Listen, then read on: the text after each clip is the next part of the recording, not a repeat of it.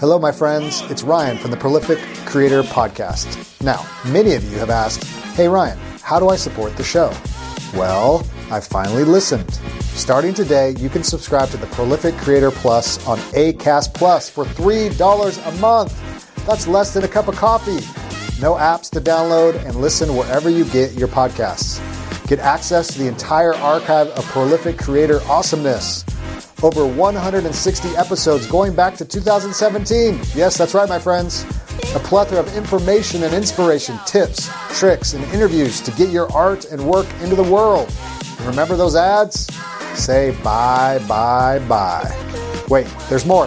For $5 a month, you can get access to the full Prolific Creator experience. This includes the full archives, early access to episodes, listener Q&A, book and movie reviews, and interviews not for the public. And perhaps any other awesomeness I might do on the microphone. Sounds awesome, right? Yeah, it does, Ryan. If you want to listen for free, you'll notice the last 50 episodes or so will always be available wherever you listen to podcasts. Remember, by subscribing today, you don't have to download any new apps, and you can simply keep listening on the podcast platform you prefer. Cool. Okay. Cool. Thanks for your love and support in advance. Simply click on the link in the show notes or on my website, and it'll take you where you need to go. Now on to the show. Hey, this is Ryan from the Prolific Creator, where we talk about life and art and see what sticks. Well, hello, my friends. So glad you are here with me today, however you found me, however you have this noise coming through your ear, whether you're on the treadmill or cleaning the dishes or walking the dog, wherever you are today in your car. So glad that you stopped by the Prolific Creator Podcast. I don't even know the name of the show, so that tells you how my day is going. But no, actually my day is going really well, and I'm going really well because I got to talk to Jim Laughren today, and he wrote a book called A Beer Drinker's Guide to Knowing and Enjoying Wine. And he also wrote a book called 50 Ways to Love Wine More. I mean, what's not to be excited about these books? And I really, really loved talking to Jim because Jim is, I know we live in a culture that, values wine and beer, and it's, we talk about how beer and wine is just all over the world, and it's an ancient drink, and it's been around forever. But he talks about how to drink wine and not be a snob about it, how to jump in to drinking wine and different beers. And even if you're not a wine drinker or even a beer drinker, or maybe you want to learn how to enjoy other kinds of beer or wine, he's going to be your guy. And so he has a lot of experience in this realm, working in the beer and wine industry for many years. He wrote a couple books about it, and you're just going to love his perspective because he's trying to help us not be snobs about wine, because we shouldn't. Because wine is an ancient drink that's really just grapes that are smooshed, fermented grape juice. It's really not that complicated, but we've made it into this kind of weird thing, and only certain people can drink it, et cetera, et cetera. So you're going to love my time with Jim Laughren. And there was a little hiccup. We had a little power outage in the middle of this, so hopefully I spliced it together and you won't even notice, but I just want to let you know our conversation sounded a little different at one point. But anyway, we made it work, and so I'm really happy that it all worked out. And so before I get to my interview with Jim, just a quick reminder, stay connected with the show, stay connected with some of the things I'm doing and creating and making. RyanJPelton.com. You can see some free resources on there. You can sign up for the newsletter. You can see some essays, some other things I've written on there. Check it out. And yeah, stay updated on when the podcast comes out. That's always a great way to do that. Stay connected to our little creative community that's growing there, and help each other and encourage each other. And so check all that out. Hopefully that is a blessing to you and helpful to you, and serves you in a million ways. So without further ado, here's my conversation with Jim Laughren.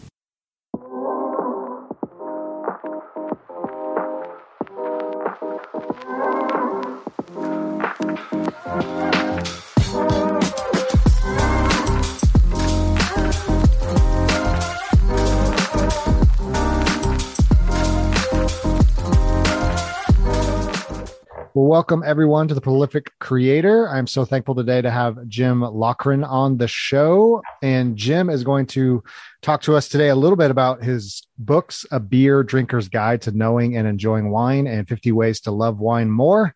And I'm really excited to talk to him because I have many, many questions about drinking beer and wine, two of my favorite things. And so, Jim, why don't you say hello and tell us maybe one thing that only someone, I should say, a closest friend or family member would know about you.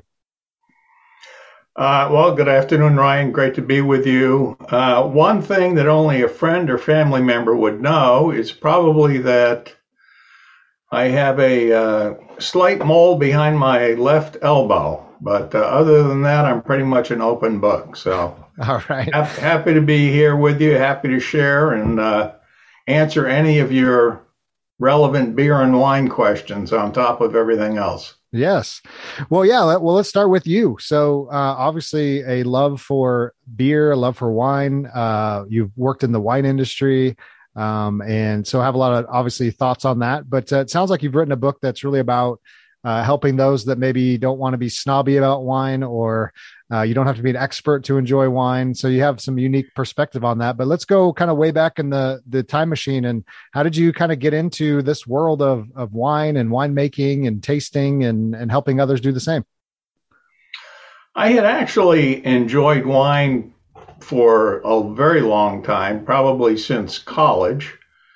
And of course, my friends were all drinking beer and frequently too much of it. And while I enjoy beer, and I still to this day enjoy beer, there was something about wine that just spoke to me a little bit more. So, even then, I would put together a spaghetti dinner and invite a bunch of friends over and open up a jug of something from California, which was probably the worst rot gut available. But again, there was something about it that just related to my palate, or my palate related to it. And so through my life, I always made an opportunity when I could to enjoy some wine. I didn't know anything about it. But I did then begin to learn a little bit, and at one point started a tiny collection. A collection being, 5 or 6 bottles, not drinking everything you had at one night. That was a collection. So that's kind of how it began. Then I was, many years later, in a tasting group, actually in Miami, with a number of people who were pretty much as geeky as I was. And one of the people in the group was a doctor who owned a wine distribution company. He was having a lot of trouble with it in terms of business and expanding the market, something I knew pretty well. And so we agreed that I would come in and act essentially as president of the company and build it up. So that was the point at which my love of wine switched from an avocation to a vocation. And things just got more intense from there. I learned a lot more. There's so much to learn. It's one of those topics that you could study for, 12 hours a day for the rest of your life and not know half of it. So that's what keeps it interesting to me too. I think, and you probably would attest to this, that when you're in an endeavor that's easily learned and easily mastered, it also leads to boredom. And it's pretty easy to also lose interest. Mm-hmm. So wine is certainly not something of that nature. Wine always has more to teach you. It always has a bit of history or a bit of chemistry or a bit of whatever that you didn't know. So I find it to be eternally fascinating. Yeah, I think there's some threads there. My wife and I years ago went to a wine tasting deal. It was actually on an anniversary. We went up to this place in Traverse City, Michigan, and it's a little winery there. And did, they gave us the whole tour and kind of showed us how the wine was made. And then many years after that, we went to a place that made beer and kind of had the same experience. And we were just amazed what goes into making wine and what goes into making beer. And there was something from just experiencing that kind of behind the scenes that you had this deeper appreciation for actually the wine that you enjoy or the beer that you enjoy, and Sure. the time it takes, but also how easily it can come out terrible. and Yeah. so much has to do with, the barrels, and so much has to do with how long it sits and all those things. Right. And also how you get the taste and things. So I was just blown away the first time. A little bit of your story. I was just blown away the first time I really got kind of behind the scenes, and was really fascinating to me. So tell me, one of the things I was reading about your book, and just some comments and reflections on it was, you really wanted to write a book that was for I don't know if you want to call it the everyday person, or someone that just isn't snobby about wine, isn't snobby about beer, right. but really The non-expert. Right. Yeah. It just wants to learn, and wants to have a good time with it, and learn some things along the way. And so my question is, in the last few years, probably I'm not that old, but last 15 to 20 years, I feel like there's been kind of this snobbiness that's kind of crept in, especially when it comes to like craft beers and things like that, where it's like, we can't just drink a beer now, we have to know all these things. And, Yes. Yeah. how dare you drink that, and that's anathema, right? My question is, where do you think that's come from? Just this idea that, like, only certain people can drink wine, only certain people can drink these craft beers. I don't know. That's really a terrible aberration. And it's fairly new. Yeah, it's interesting that you point out specifically craft beer, because craft beer geeks have probably superseded wine geeks in terms of their snobbiness, which is kind of a remarkable achievement, if you will. It sort of began when we started paying attention to other people's opinion. In other words, when people like wine critics and wine reviewers came on the scene, which in essence is in the last 50 or 60 years. And they became the arbiters of taste. Now, they did it because people allowed them to, quite honestly. But, why you would listen to someone tell you what wine or what beer you should drink and you should enjoy, and my goodness, if you don't enjoy it, then obviously there's a defect somewhere in your DNA. It is crazy. I mean, if you went into a restaurant and you ordered food, and the waitress said, "Oh my God, you're going to have the carrots? Oh, geez, you should have the peas with that. What's wrong with you?" I mean, the carrots just aren't the right vegetable choice for this. You wouldn't even. I mean, you would laugh. You would laugh and certainly ignore that particular type of advice. And yet, with wine, we seem to take it to heart. It's become such a socially socially entwined into our activities and into fine dining, the concept of fine dining and so forth. Probably what didn't help is the advent as well, in addition to the wine writers, were sommeliers, who were intended to be helpful initially. You go to a restaurant and they've got 1,000 wines in the cellar. Well, you don't know what they are. And so the sommelier was your interface between your glass and the wine collection that this particular restaurant had. Well, the sommeliers really played it up. Of course, they wore the silver Tessin, the little cup around their neck on a chain, and had to sniff it and sip it, and you didn't know what they were sniffing or sipping or looking for, and they would pronounce that it was either sound or it wasn't, and so on and so forth. So we just gave away too much power. And it really, in the end, these days, it comes down to people wanting to think, I don't know, they're a little better than you, they're a little smarter than you, they're a little whatever. It's very much of a privilege thing, too, which is quite a lot of BS, quite frankly. You talk about the craft beer people. The dirty little secret in craft beer is that every wacky, crazy craft brewery has the same number one beer. And that number one beer is, in almost all cases, is some kind of light lager. Some straight ahead, simple, tasty, easy to enjoy beer that everyone can get behind. It's not the 8% alcohol, triple IPA, double wooded, chocolate infused, a hairy bearded can. That really is not a big seller. Now, yes, there are certainly beer geeks who will go after that stuff, but that's not where it's happening. We have to realize that beer and wine have jointly been part of the human experience for at least 10,000 years. They're intimately involved with every establishment of religion, of worship, of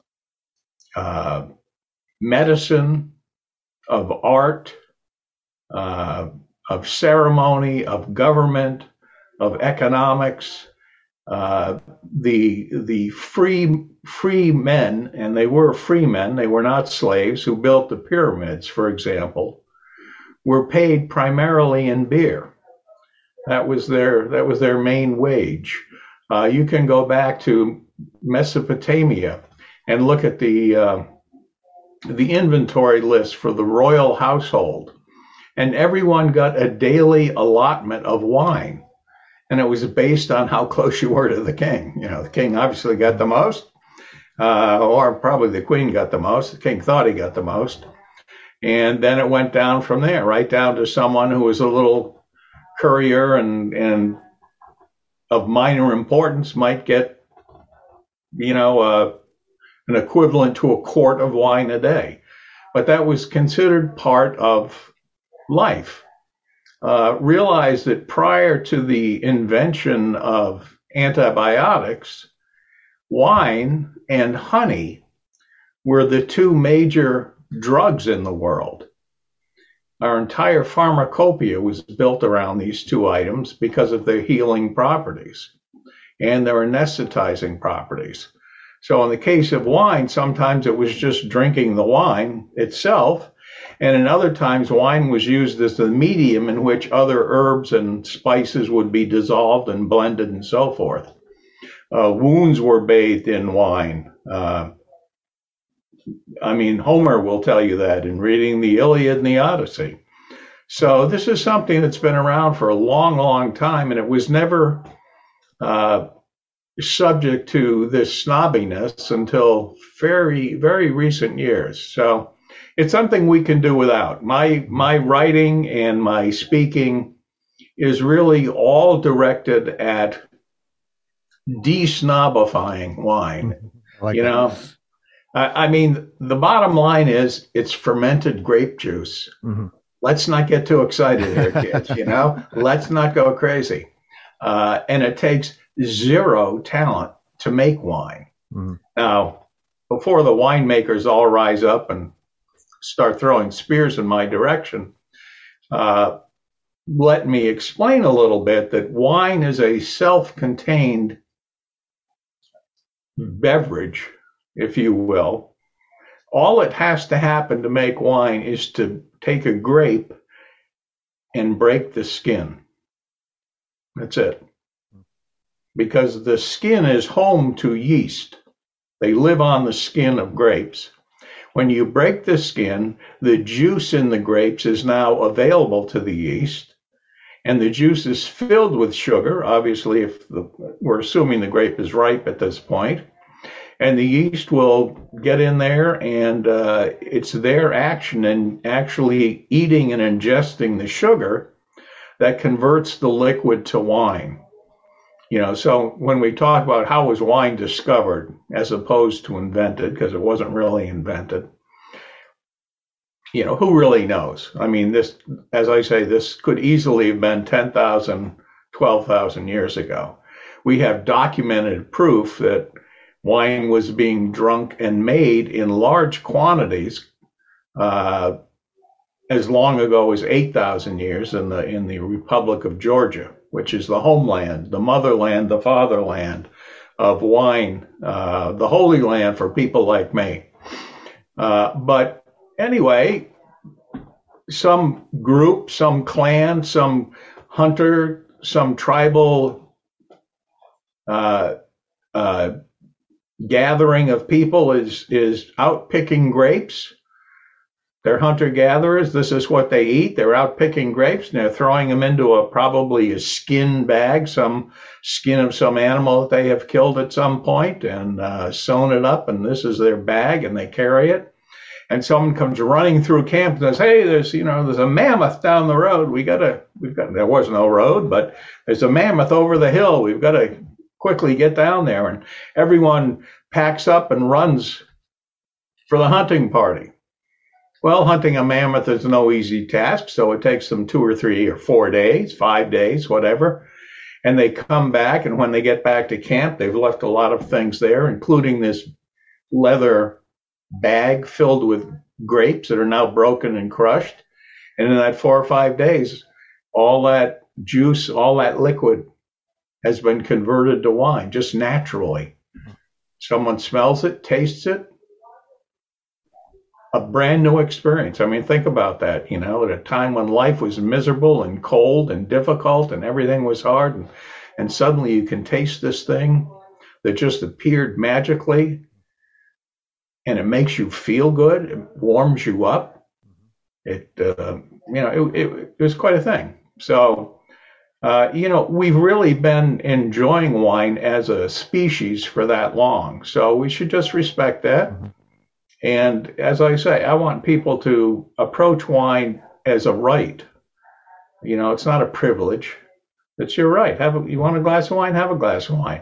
You have a right to enjoy whatever you like. If your palate's one that's prone to enjoy red fruit, my palate's one that's prone to enjoy taste of wood, who cares? It doesn't make any difference. It's just something that we can both enjoy without having value judgments over whose taste is better. Well, I appreciate you giving us that overview, because I'm sorry, I get carried away. Yeah, no, it's great. Right. No, because I think you're demystifying a lot of what winemaking is, and how we've made it so snobby, for reasons we don't need to. But I remember years ago, my parents, they're a little bit, wine connoisseurs, and traveled to Europe. They actually lived in Europe for quite a few years, so they collected some good wines along the way. And I remember they invited me and my wife over and did a tasting for us, and kind of laid out all these different wines and see if, maybe like this, maybe like that. It was just funny because, going back to your point of, our palates is, this really expensive, $100 bottle that I really didn't enjoy. And then this kind of cheaper, cheaper version that I just really loved. And, I almost felt bad. Like, what's wrong with me? Like I should like the really expensive, aged wine versus the, $10 bottle or whatever. But that was just, personal preference. And, my wife liked other things. Well, that is so true. And when people go out and they want to go out for an evening, go to a wine bar, just try new things. Mm-hmm. That's a wonderful thing to do too. Explore what's out there. In a way, we're kind of in the golden age of wine, thanks to the efficiency, not at this very moment, but overall, the efficiency of international trade and of shipping. There's more wine available, at least in our country. There's more wine available from more places than there ever has been. If you went back 20 years in the United States, or 30 or 40 years in the United States, the supply of wine reduces dramatically. And the sources of those wines reduce dramatically as well. You might have had a Chianti from, Italy, and you might have had, some Bordeaux's and Burgundies from France, and some Cabernets from Napa Valley, and Chardonnay or two thrown in. And quite frankly, that was it. That was the wine landscape. But as we have, as a people, developed more sophisticated, and I use that word advisedly, but indulge me, palate on everything.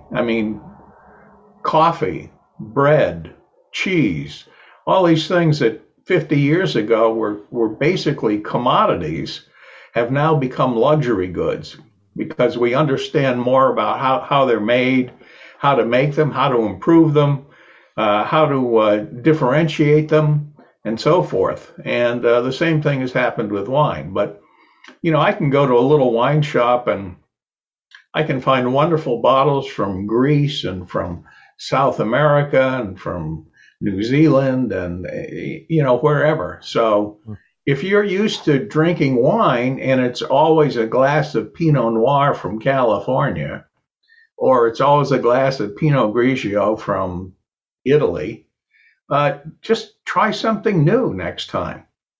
Just let your palate.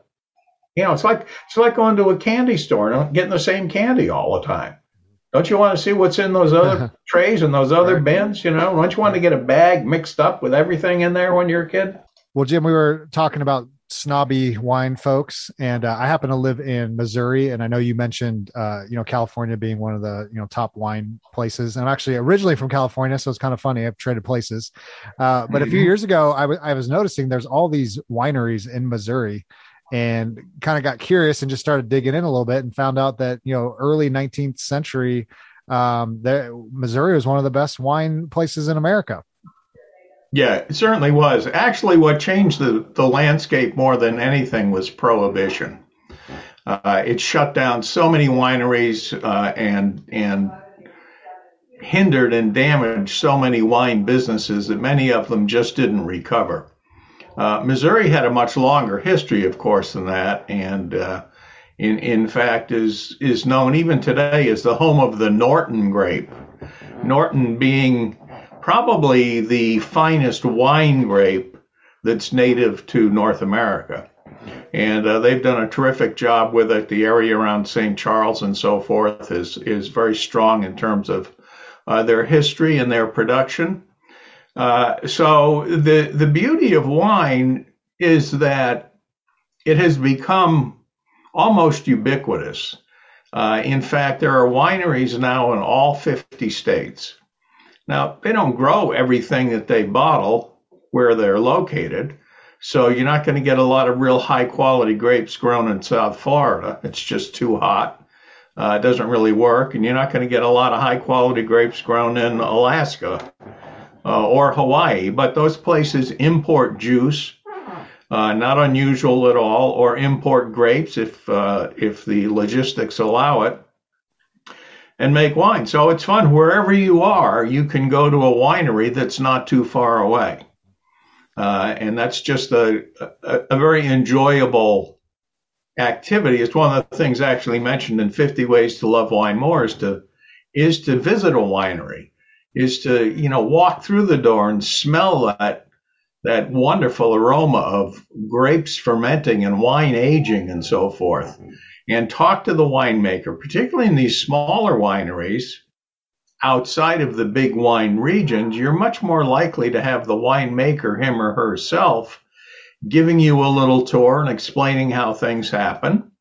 And then you can go to the tasting room and try half a dozen wines. So it's really a great activity for a weekend or something, a different kind of a date, whatever people are doing these days. It just can be a good time. Yeah, I think I mentioned earlier, my wife and I went on a trip to Traverse City, Michigan, and went to this small winery there, and it's exactly what happened. We were just hanging out in the tasting room, and the winemaker was like, "Hey, I'm going to bed. You guys can taste as many wines as you want. Just lock up when you're done." And the next day, he gave us a tour, and with a couple other people, and it was fantastic. Mm-hmm. And going back to your point about just where wine can grow, different grapes, different parts of the country, different parts of the world.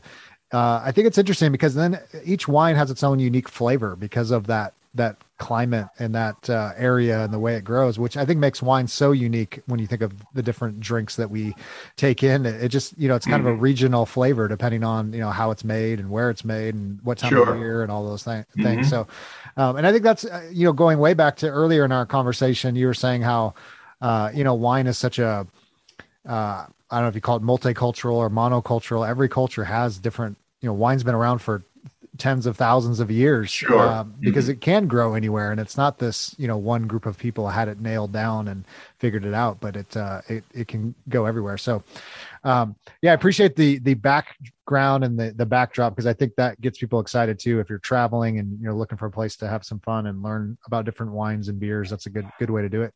Now, Jim, you have written a couple books, and one of the things we love to do on this show is to talk about just kind of creative process and how you came up with the ideas of these books. I know we've touched on a little bit some of the ideas behind just wanting to kind of de-snobify, if you will, wine drinking and beer drinking. But tell me a little bit like um, had you written anything before these books? Where'd the idea come from to put it in book form? Because I'm always interested kind of the origin story of like, how did you think about, which wines and beers to focus on and how would the book be laid out? Like, how did all those ideas kind of come to you as you're putting this together? Well, a lot of it was just the result of what I was seeing on a day-to-day basis, both as a wine importer and then as a trainer for restaurants, primarily for restaurant staff, teaching people about wine and teaching the wait staff about wine and how to present wine and so forth, how to assess wine, whatever the case may be. And I realized that there were holes in the general knowledge base that were oftentimes driven not by someone's lack of interest, but by just the whole system of wine. It had become too rarefied. People began to think that you couldn't really enjoy wine as much as the smart people did, as much as the experts did, if you didn't know what they knew. That there was somehow some kind of secret handshake, and once you had the secret handshake, boy, then you could be a connoisseur. But until then, you were just kind of a stumbling oaf. And people really apologized for their lack of wine knowledge and so forth. And that just kind of bothered me. That's wrong. Everyone should enjoy wine. As I may have said to you a little earlier, it is just fermented grape juice here. Right. So, we don't want to get crazy about it and pretend that it's something else. And this whole snobbery thing is a fairly recent development in the world of wine. So there's no need for it. In fact, I was thinking about this earlier today and doing some other writing. There's a book out that's called Neuroenology. So it's written by a Yale professor of something, I think in the medical school, a biochemist or whatever. Very interesting in that he has tracked exactly where in the brain the experience of wine emanates from and travels to. And what he has found is that the absolute expert, a real wizard, a real wine student, a real wine geek, experiences wine through a slightly different pathway than does the person who knows nothing about wine. However, their level of pleasure is equal. The experience, the pleasurable aspect of the experience is just as intense. The expert may be looking at it slightly differently than the amateur is, but they're both enjoying it to the same degree. And I found that to be fascinating. So it really doesn't matter what you know. I could study wine and have studied wine for years and years and years, but that doesn't mean that if I sit someone down who has the occasional glass and doesn't really know much about wine at all, they can enjoy a glass of something wonderful just as much as I will. So that really encourages sharing as well. And that was kind of underlying much of 50 Ways to Love Wine More. Was what can we learn? What can we know? Or in this case, I guess, what can the readers learn? What can the readers know that will help them to appreciate wine as a category, as an entity, more, without having to go to school and without having to read 400-page books and without having to take courses in fermentation science and chemistry and so forth. So that's really, that's really kind of my approach. As far as a beer drinker's guide to knowing and enjoying fine wine, what I found in all of the classes that I've taught is that there was frequently someone in the class or two or three people in the class who would come up to me and say, I just love wine, but I can't get my significant other off beer. They just, whatever, my wife just loves beer, or my husband or my boyfriend just loves beer, and much as I try to get them to drink wine, they don't really get it. And I remember once I was doing a television interview somewhere, actually it was in Ohio, I believe, and this lady was the morning host, and we were talking about this very thing. And I said, well, how about you? Does your husband like beer? And she says, oh my God, like it's his job. I mean, so there's a way to introduce people to beer, and there's a way to not introduce people to beer.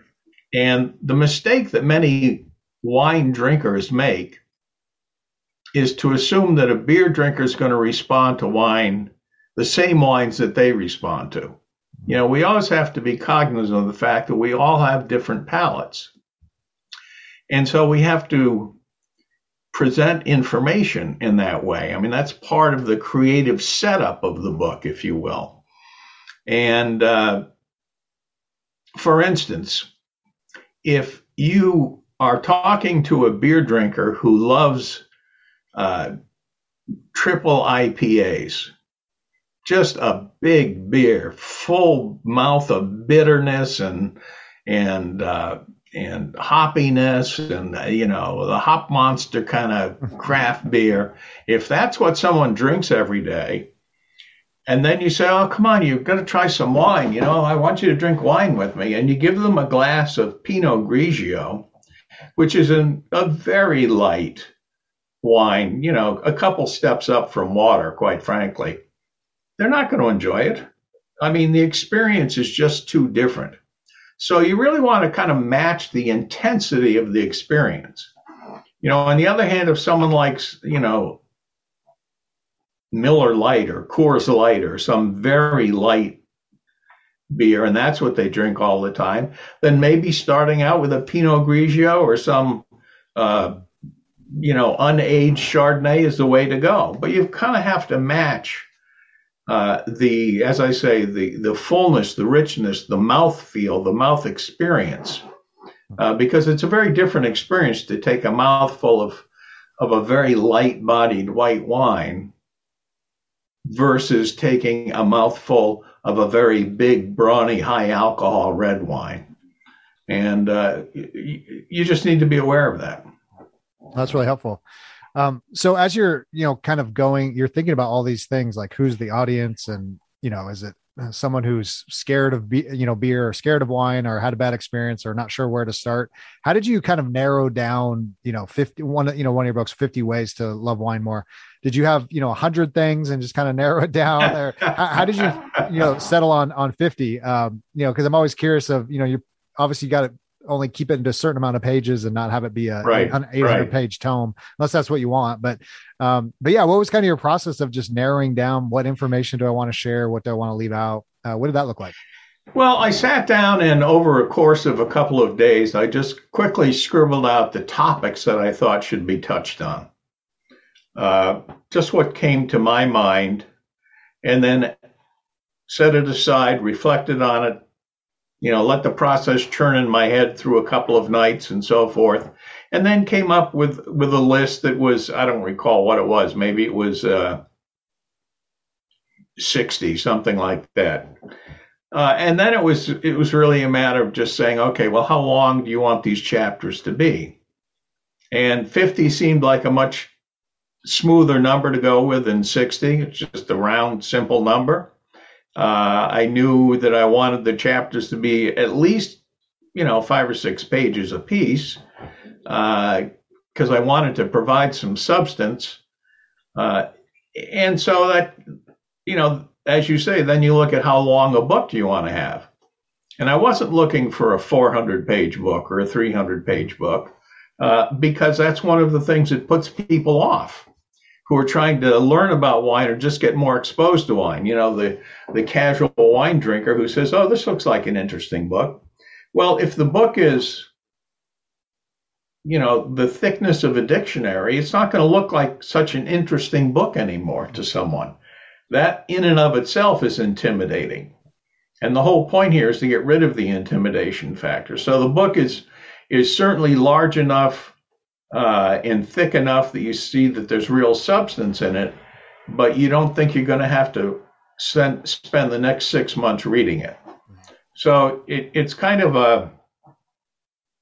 an interesting thing. The audience has changed in a lot of things. I've just finished writing another book, and this one, Ryan, is actually a wine-focused crime novel. I like it. So I'm going the fiction route here. But I looked very closely at contemporary literature, what the trends are and what they aren't and so forth, because there's no point in spending a chunk of your life, 3 years or so, writing a book and then getting no market for it because you're talking about a subject no one cares about, or you've done something that violates the precepts of the genre, or whatever the case may be. And I realized that the younger audience, which is most everyone compared to me, doesn't have an interest in reading 20 and 30 page chapters anymore. People like to be able to pick up their phone or their iPad or whatever device they're using and quickly, maybe while they're waiting for an appointment somewhere, they're at the doctor's office, or they're, if they were commuting, they're on the train waiting for their stop, or the subway or the bus or whatever the case may be, and they want to flip through and they'd like to be able to read a discrete piece of whatever they're reading in a shorter period of time. So the overall trend in the book world generally has, with the exception of very geeky nonfiction books that may be specific to a scientific community or something of this nature, but the trend is to have shorter and shorter chapters. You know, and I'm sure you've recognized that in whatever reading you do, that, gee, think about it. 20 years ago, you know, it would have taken me 3 days to get through this chapter.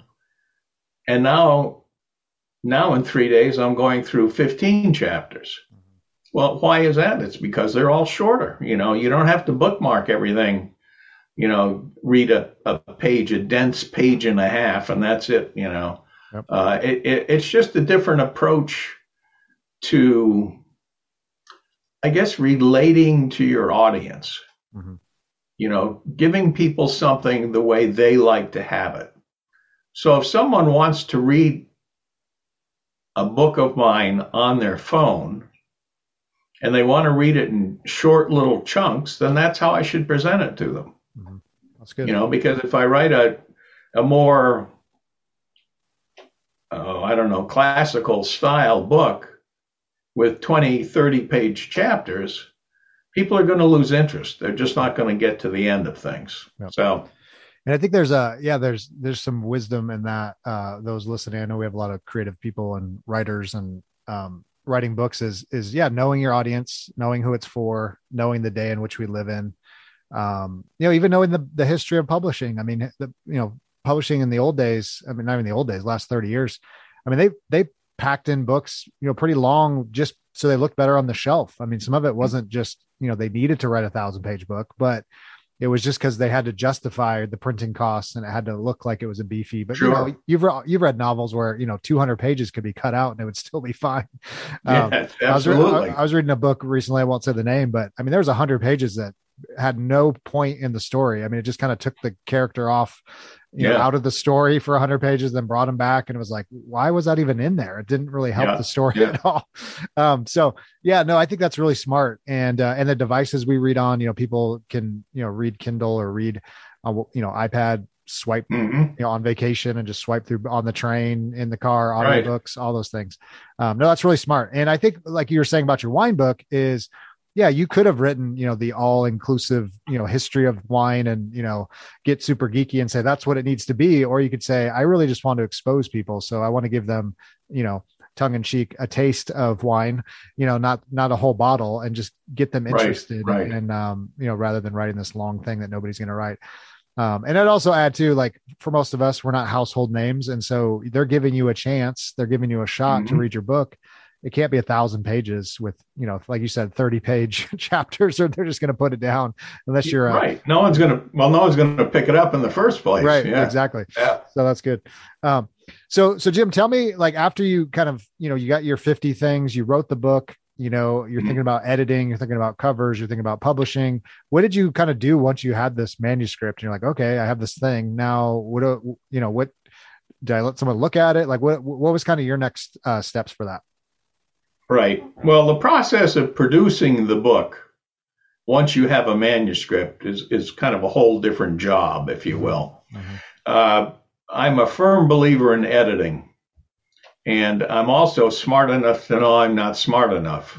Right. And so with both these books, I have hired a professional editor and had them go through and do their thing, red pencil me to death. And some of the suggestions maybe I didn't agree with because it was a voice thing, or I wanted to maintain a certain attitude, but many of the changes were invaluable. And of course, I always find just the typos. And if you live with a manuscript for 2 or 3 years and you've read it 50 times, you don't see those typos anymore. No. You just don't see them. Your brain has become so accustomed to reading a sentence a certain way that if you've got the word is twice in there back to back and you've read it that way 50 times, you're not going to catch it the 51st time. Nope.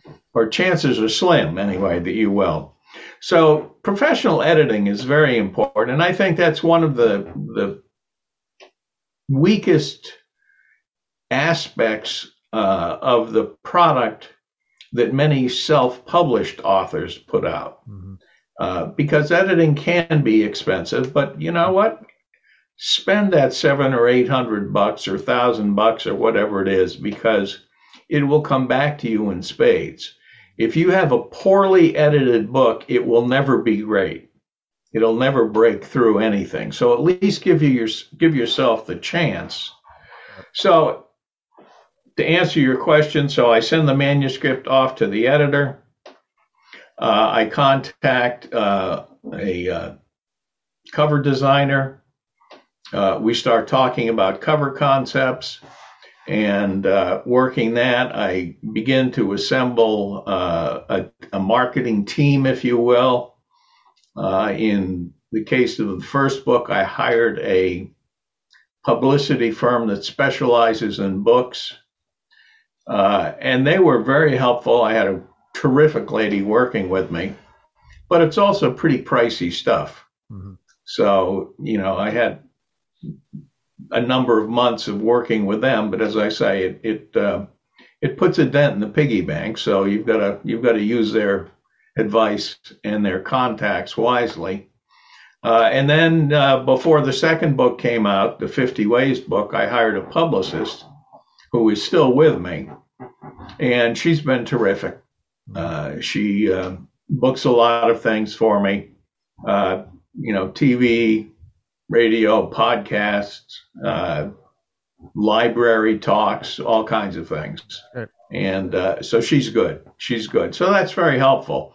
And then you've kind of got to, if you want to do it right, once you get the material back from the editor, then you have to go through the final edit yourself and accept or reject their suggestions. Then you've got to line up the printing for it, which of course can be difficult as well. It's kind of the curse, the catch-22 of a small business is buying printing in quantity, because the per unit cost goes down so much if you buy a lot of units. So the difference between having 500 books printed and 3,000 books printed is tremendous, huge difference. So you get seduced by that per unit cost, and then you end up with, thousands of books. So you better know how you're going to sell them. Otherwise, the savings weren't so great after all. So you've got all those things to consider. And reviews are very important. Getting reviews from readers, but even before that, getting reviews from respected services like Kirkus or whatnot, very important as well.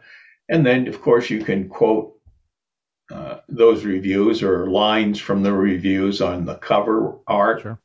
So it's a whole nother thing. It's a production business once you've finished writing. Yeah. Well, yeah. And I think it's good for people to hear all this because, when people talk about, self-publishing or indie publishing or small publishing houses, it's never really self because it's a team. It's a team effort. It's editors, Absolutely. It's cover designers. It's, people who promote the work. It's, social media. It's, printers, you name it. Right. So yeah, it takes a community of people to, get books out into the world. And I've really, I've enjoyed just over the years being part of kind of the writing, publishing, indie community, just because they're very helpful. And so, we have questions it's partly why I do this podcast. There's people you can go to, you can email them and they'll respond. And it's pretty neat just to be able to say, hey, what about, who have you used for this, or who's publicizing your books, or where'd you get those reviews from, or who's your designer? I really like your cover design, those kinds of things. And it's amazing. Yeah, I think that the indie book community is very open and giving. Mm-hmm. And I've never heard of someone refusing to give someone else a piece of information. Right. So as you say, whatever you need, who can you suggest as an editor, or, how much should it be costing, or, are you happy with your printer, yada, yada, whatever it is. People are pretty open and pretty free about trading inside information, if you will. Yeah, that's good. Well, Jim, this has been a great conversation about a lot of things, even digging deep into the world of wine and wine snobbery and the origins of that. Thank you for sharing your creative process as well. And I'd love to, I got two kind of last questions. One would just be, what's, one big learning that you had, or one takeaway that you've had through kind of this process of writing and sharing your work? What's kind of one thing that stuck with you? And then lastly, kind of what are you working on now, and where can people find you? I think the one big takeaway is that if you present something that is of value, people will appreciate it and buy it. But they're interested in what it will do for them, not what it will do for you. Will this make me a more confident buyer of wine when I go in the store? I've always felt silly talking to a wine salesperson because I don't know anything. Well, yes, this will make you more confident. This will make you more confident, more comfortable, and it will make you appreciate your good choices better. And to understand your bad choices are ones that every wine geek goes through. Everyone gets a bottle of bad wine that they wish they hadn't bought at some point. So that's just part of the game, So that's the thing. It's not so much what I want to do, but it's how can I help my reader? What information do I have, and how can I package it so that they find it appealing too? A lot of people have had nice things to say about my writing style, and that's been kind of a conscious effort on my part, because when you're reading it, I want you to feel good. I want you to enjoy yourself. And if you do, then I can slip some things in and teach you a few things and you don't even realize what happened. As opposed to being, an old, an old head of the classroom, beat it into you approach. So I guess that's it. Just how are you going to help your reader? What's this going to do? And it may be something as simple as provide entertainment. It may be provide valuable information, but whatever it is, know what value your book is going to bring to the world. And, is it going to make the world a little bit better place? If not, then why bother? That's good. You call it infotainment. How about that? There you go. Sure. Yeah. And then you mentioned working on a novel, got some other things going, but tell people what you're working on now and where they can find you. I am currently finishing and getting ready. Hopefully we'll publish it this year, a novel called Sommelier. And it is a novel that's going to resonate, I hope, with wine lovers and people who like action and adventure, and also people who like a human story of overcoming the odds. The protagonist in this book is someone who's challenged in his own life, in fact, challenged with cancer, and is undergoing chemo during the course of the book, but doesn't quit. Even being on hands and knees and at the porcelain throne, gets back up and does what needs to be done because there's a matter of integrity involved. And I think it's just let's overcome. We all face challenges in our lives, or family members face challenges in their lives. So it's wonderful to be able to overcome those and move ahead and achieve our goals. I like that. That sounds great. Well, hey, keep us updated on that, and we'll have you back on when it goes live, so people can. Sounds wonderful. All right. And then people can find you on is your website the best place, or? Well, for right now, Amazon is probably the best place. Go to Amazon. I also have 2 ebooks that are only on Amazon, one of which I think is free. So they're 15-minute guides. They're short ebooks, one on red wine, one on white wine. Perfect. So they're kind of fun reads, and they really teach you a lot. These 2 books are available.